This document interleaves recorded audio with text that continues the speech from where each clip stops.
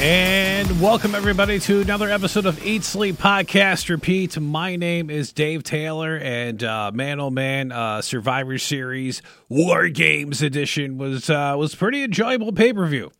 I'll run through the card here in just a moment. By the way, thanks for checking us out again. Eat, Sleep, Podcast, Repeat, a wrestling podcast you can find, well, in a couple of places. We'll talk about that right now. We're FM 99 and 106.9, the Fox's only wrestling podcast. You can find us under the media tab at fm99.com or 1069thefox.com. And you can check out some of our previous episodes there. Of course, maybe you're listening on an app somewhere. Tune in, Spotify, Stitcher, iTunes, SoundCloud, many different apps. You can follow, subscribe, make sure you get alerts so you can know when new episodes come out. Like this one. Also, we're on Facebook and Twitter, ESPR99. Give us a follow, give us a like, and sometimes we go live there too. And make sure you get notifications so you know when we do that. So without further ado, let's go to the Survivor Series. And I thought the build for this was pretty good. And it's different nowadays because now that we have the premium live events, you really don't get the pre-show matches as much anymore. I know Clash of the Castle had that, but these other big matches now, we don't get that. No elimination matches. Those are gone. We used to get like teams of 4 or 5 wrestling against each other, but Triple H wanted to make a change here, and he wanted to bring War Games to WWE, and he did. And I tell you what, it's interesting during the podcast, when Michael Cole was talking about the history of War Games and Dusty Rhodes and, some of these early War Game matches, which you can find on Peacock, or if you're not in the U.S., you can find the WWE Network. I need to go back and watch some of these. Some are better than others, that's for sure. Of course, NXT's been doing it for a couple of years, and some of those have been pretty good, and some of those were, were all right. Some of the things I worried about happened here with, with all the tables and chairs and all the stuff. You already have a hardcore type match, and then, hey, let's add more stuff into it. But there you go. So we had 5 matches on the card. A lot of it was pretty solid. Here we go. So you had the women's War Game match starting it off. No pressure here, right? Now you can see some nerves at times, but here we go. You had Team Belair with Bianca Belair, Alexa Bliss, Asuka, Mia Yim, and Becky Lynch, and they took on the Damage Control team. That was, of course, with Bayley, Dakota Kai, and Io Sky, Nikki Cross, and Rhea Ripley. And, you had the 5-on-5 here. Of course, didn't start off that way. Started with Bianca Belair for her team and Dakota Kai for her team. And, of course, Rhea's team was the one that won the match prior to that, where they would have the person advantage, if you will. And they had the rest of the first 5 minutes of the match against each other. And then when it came time for the next participant, that was Io Sky. And she joined, of course, eventually the numbers game got to Bianca Belair, but they did that. And then you had, participants going back and forth, with Asuka, and then, which eventually we're going to get that one-on-one match with Asuka and Io Sky, which I'm assuming is going to happen at WrestleMania. They keep teasing that a little bit. Nikki Cross going into the match. Of course, they brought in all the weapons and everything. Then you had, Bayley doing the ladder into the ring. Then the final participants, you had Ripley going in for Bayley's team, and then Lynch for Belair's team. And then that's when the match officially started. And, it was mayhem. It was crazy, weapons and stuff. No chairs. We had that in the men's match. But they had some spots. You had, the spot with Io Sky jumping off the top of the cage. A reverse moonsault, which is just absolutely crazy. Wow. Did not see that. And, I thought the pacing was pretty good in this match for what it is. I mean, you are going to get slow spots where everybody's down. That's what you get in these kind of matches, or you get everybody's down except for 2 people because that's where the focus is. And then, in the other spots, they're just, in the corner just punching away or whatever else. But it's amazing with this. The ladder spot with, Rhea Ripley putting Mia through a ladder, and, the ladder broke, You always worry about stuff like that. And then Becky Lynch going to the top of the cage and diving onto, well, not really a dive, but she went, but it's landed on Io Sky and Dakota Kai, and then pinning Dakota Kai to win the match for Belair's team. So Belair and Alexa Bliss and Mia Yim and Asuka and Becky Lynch are your winners there. And, it was good. It was entertaining. Does this put an end to the story? I don't know. It did set up a couple of things because Rhea Ripley, fantastic in this match. And, and the only thing that really slowed her down with Asuka's, poison mist, if you will. And then, but they teased her and Becky. They also, Bayley and Becky, who have not fought in WWE with thinking back. I know they fought in NXT, but. So, they got some stuff there. And, of course, eventually, we'll get Asuka and Io Sky, which, again, will probably be made a fun match. Good way to start the show. Groundbreaking, I don't know. But there was a lot of plunder in there and some spots that for the most part, went right in there. There you go. And by the way, the KOD that Bianca did on Bayley into the cage was a brutal spot. But just good stuff. Nikki Cross, unpredictable, breaking up the Tower of Doom spot because, I figured we'd see a Tower of Doom, and the fact that it didn't happen, that made me happy there. So, and she also jumped from the top of the cage as well. That was just crazy stuff. But there you go. That was that match, the opening match. And then the next match was AJ Styles with the OC. He had Luke Gallows and Carl Anderson in his corner. Obviously, Mia Yim was not going to be there, and he took on Finn Balor, who had the Judgment Day, which did not feature Rhea Ripley, but did feature Damian Priest and Dominic Mysterio. And one thing I wondered about this match is, are you going to do something to on the outside of the ring that the OC and the other guys, the Judgment Day, are going to be gone from ringside, so it just becomes AJ Styles and Finn Balor. And once that happened, we got one heck of a match. And it was just outstanding. These guys can go, and there's no shenanigans on the outside, if you will. It was an outstanding match, and credit WWE on this. Just the ways, Finn Balor getting out of the calf crusher, the way he did that against AJ Styles. And, then some people might be like, oh, man, the ending kind of came out of nowhere. I mean, AJ did hit his finisher, but you didn't get these ridiculous false finishes. It was straightforward. Unlike the first match and the last match where everybody's hitting their big moves, one big move, it was done. But it was an outstanding match. It could have gone either way. But AJ Styles wins that match. Highly recommend watching that match. Was it as good as their first match? No, but pretty gosh darn close. And, let these guys fight one more time. I think this feud may be over. I don't know. And it's weird because in the Survivor Series sense, these guys could have faced off on each other in an elimination style match, but that was not the case here. But a very, very good match. The next match was Ronda Rousey. She had Shayna Baszler in her corner, taking on Shotzi. Shotzi was not joined by Raquel Rodriguez because Raquel was hurt. She got beat up on SmackDown, and this was for Ronda's SmackDown Women's Championship. And I think everybody kind of agreeing on this was not a good match. They just didn't click. I think a couple things. I think nobody in the audience thought for a minute that Shotzi had a chance to win this match. And here's the thing. Sidebar for a second here. I give Triple H credit because you think of all the time Vince was in charge, how many people never looked good, never looked like they had an opportunity where, it's almost like a rehab project of sorts. Now, Liv Morgan was different. Her reign was not great. That should have been better. Here with Shotzi, they're trying, and something didn't click. They did do the spot outside the ring where Shayna jumped off the ring apron and landed on Shayna and Ronda, and they went through people in the crowd, which were plants, by the way. But it was, it's one of those spots where it just nothing got a reaction, and I think nobody thought that Shotzi had a chance. Ronda won by submission. The match went 7 minutes, which I didn't realize it went that long. I looked at the time, and it's like, oh, my gosh. That's how that happened. But there you go.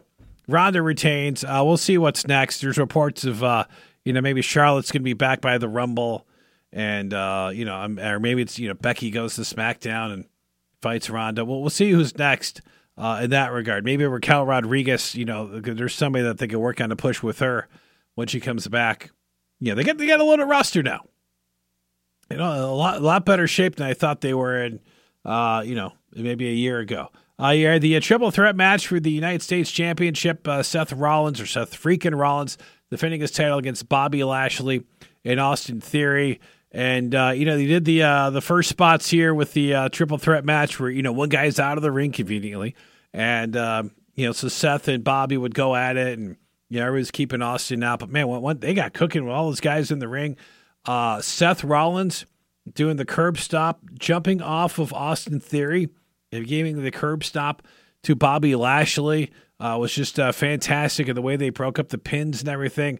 Then the ending coming with Seth doing the superplex off the top rope, goes for the Falcon Arrow, gets speared by Bobby Lashley, and Austin Theory kind of like lands on top of him and scores the pin and steals the United States Championship. This was another fun match, and some people may not like the ending, but this is great rehab for Austin Theory. Didn't need Money in the Bank, got rid of it. And here we are. And, he's got the U.S. Championship now, and he's got these guys looking at him, and probably Mustafa Ali as well. And we'll see how this goes down tonight on Raw. But a fun match. And it was time before I get to the main event of the evening. There were segments in between the matches involving the Bloodline, and you had Jey Uso talking to Roman Reigns, concern about Sammy's alliances. So Sammy talks to Roman, and Sammy's like, I was talking to Kevin Owens, but Kevin was doing all the talking. I'm looking Roman in the eyes, and it's like, I am loyal to you guys. There's no, backstabbing or anything going on here. I am legit. So you have this story going all night. Great segments. Paul Heyman in the background is outstanding in this, just with his reactions and everything that's going on, and this was probably like some of the best Roman Reigns we had in segments and during the match as well. Outstanding. So you had the Bloodline in the main event taking on the Brawling Brutes. So of course Roman Reigns, Sami Zayn, Solo Sikoa, and the Usos, and you got of course Sheamus back with Butch and Ridge Holland, and then Kevin Owens and Drew McIntyre. And, wow. So you had starting the match for the Brawling Brutes was Butch. Now, of course, the Brawling Brutes had the advantage, if you will, of having the next guy go out first. And but it was Butch taking on Jey Uso. Then after that, Ridge Holland came in, and it was a 2-on-1 on Jey Uso. Now, when it became time for the next member of the Bloodline to come in, Jimmy Uso was about to go, but Roman stopped him, and he sent out Sami Zayn. And just what a moment, man. Just the whole story for this has been fantastic. But then Sami going out there and getting in the ring and, and saving Jay from a couple of spots and everything. And there was one spot later on where, Jay was going to do a table, and Sami was trying to help, and Jay didn't like that, and Jimmy was trying to calm everybody down, but he had everybody in there. And Sheamus came in. By the way, Sheamus, man, heck of a 2022. I don't know if it's like comeback of the year for a wrestler, but this dude has just been amazing. I don't know if he just got re-energized by his match with I almost said Walter, but Gunther. But just fantastic. So, by the way, while this is going on, when things are like going good, like Roman Reigns is like, got this great look, and he's got this utter look of concern. Solo Sikoa, when Solo Sikoa came in, man, he was just fantastic. Talking about having somebody looking strong. We used to worry about these NXT call-ups. This guy has just been great. And he really impressed Roman during the match. And then finally, Kevin Owens, the last guy in for the Brute side. And then for the Bloodline, of course, it's Roman Reigns. Of course, he's going to come in last. And the match officially begins. And, a couple of crazy spots there. The big part was, Kevin Owens hits the stunner on Roman Reigns, goes for the cover, and Sami Zayn breaks up the pinfall at like 2. And he stops the referee, and everybody's like, oh my gosh, he is with the bloodline and everything else. And, Kevin Owens is there, and then Jey Uso goes to super kick Kevin Owens. And then you get Sami Zayn low blowing Kevin Owens. And just the pop, the reaction for this, and then he's down, and then, Kevin Owens is in the corner, and Sammy's talking to Roman, basically saying, hey, I am on your side. I'm showing you I'm on your side. And then he gives a haluva kick to Kevin Owens. And then Sammy, points at Kevin Owens, for Jey Uso to hit his splash. Jey hits the splash. They win the match. And did you not tear up when this happened?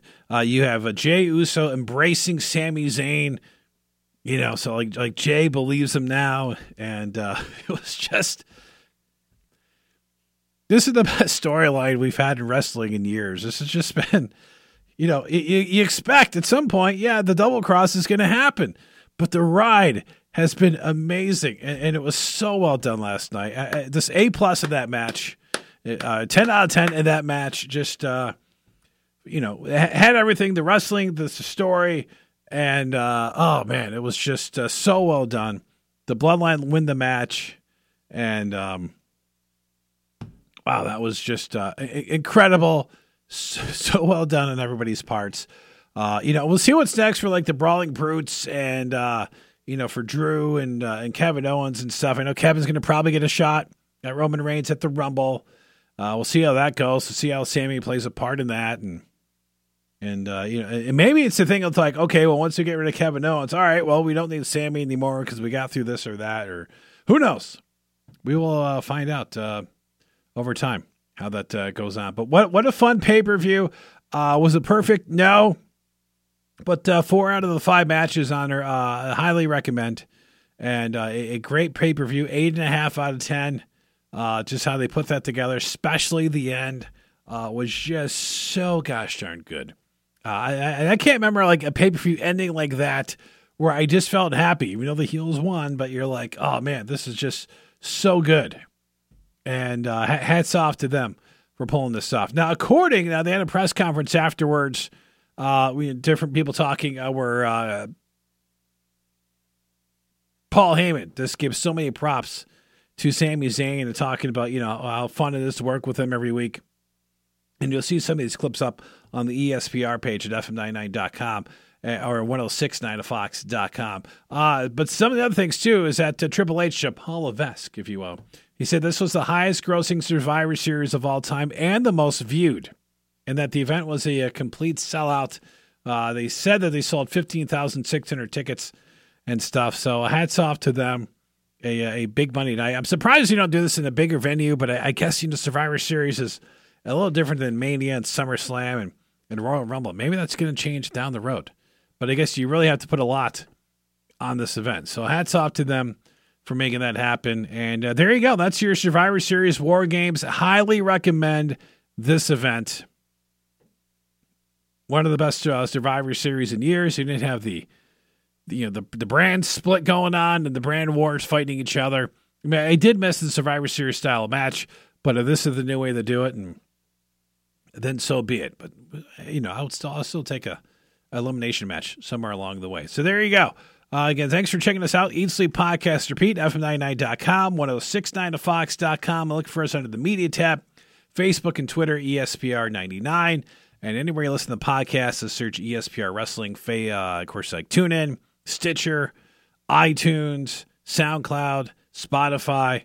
Make sure you subscribe. Thanks for checking us out. Email us, too, ESPR@FM99.com. If you got thoughts on the show, comment wherever you hear this, or ESPR@FM99.com. And, man, what a show.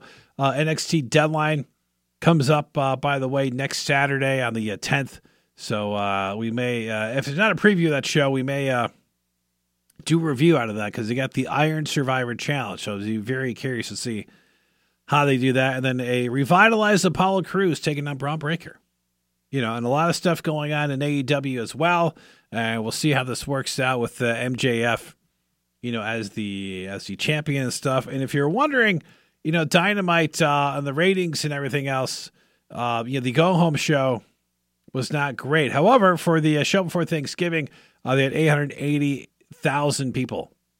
So, didn't hit 1 million, but, for the last two shows, which kind of surprised me going around the pay-per-view here, with the Elite back and everything else, that's where they are. So a little surprise there, but we'll see how this goes, for the rest of 2022. Again, thanks for joining. I am Dave Taylor, and as always, make sure you eat, sleep, podcast, and repeat.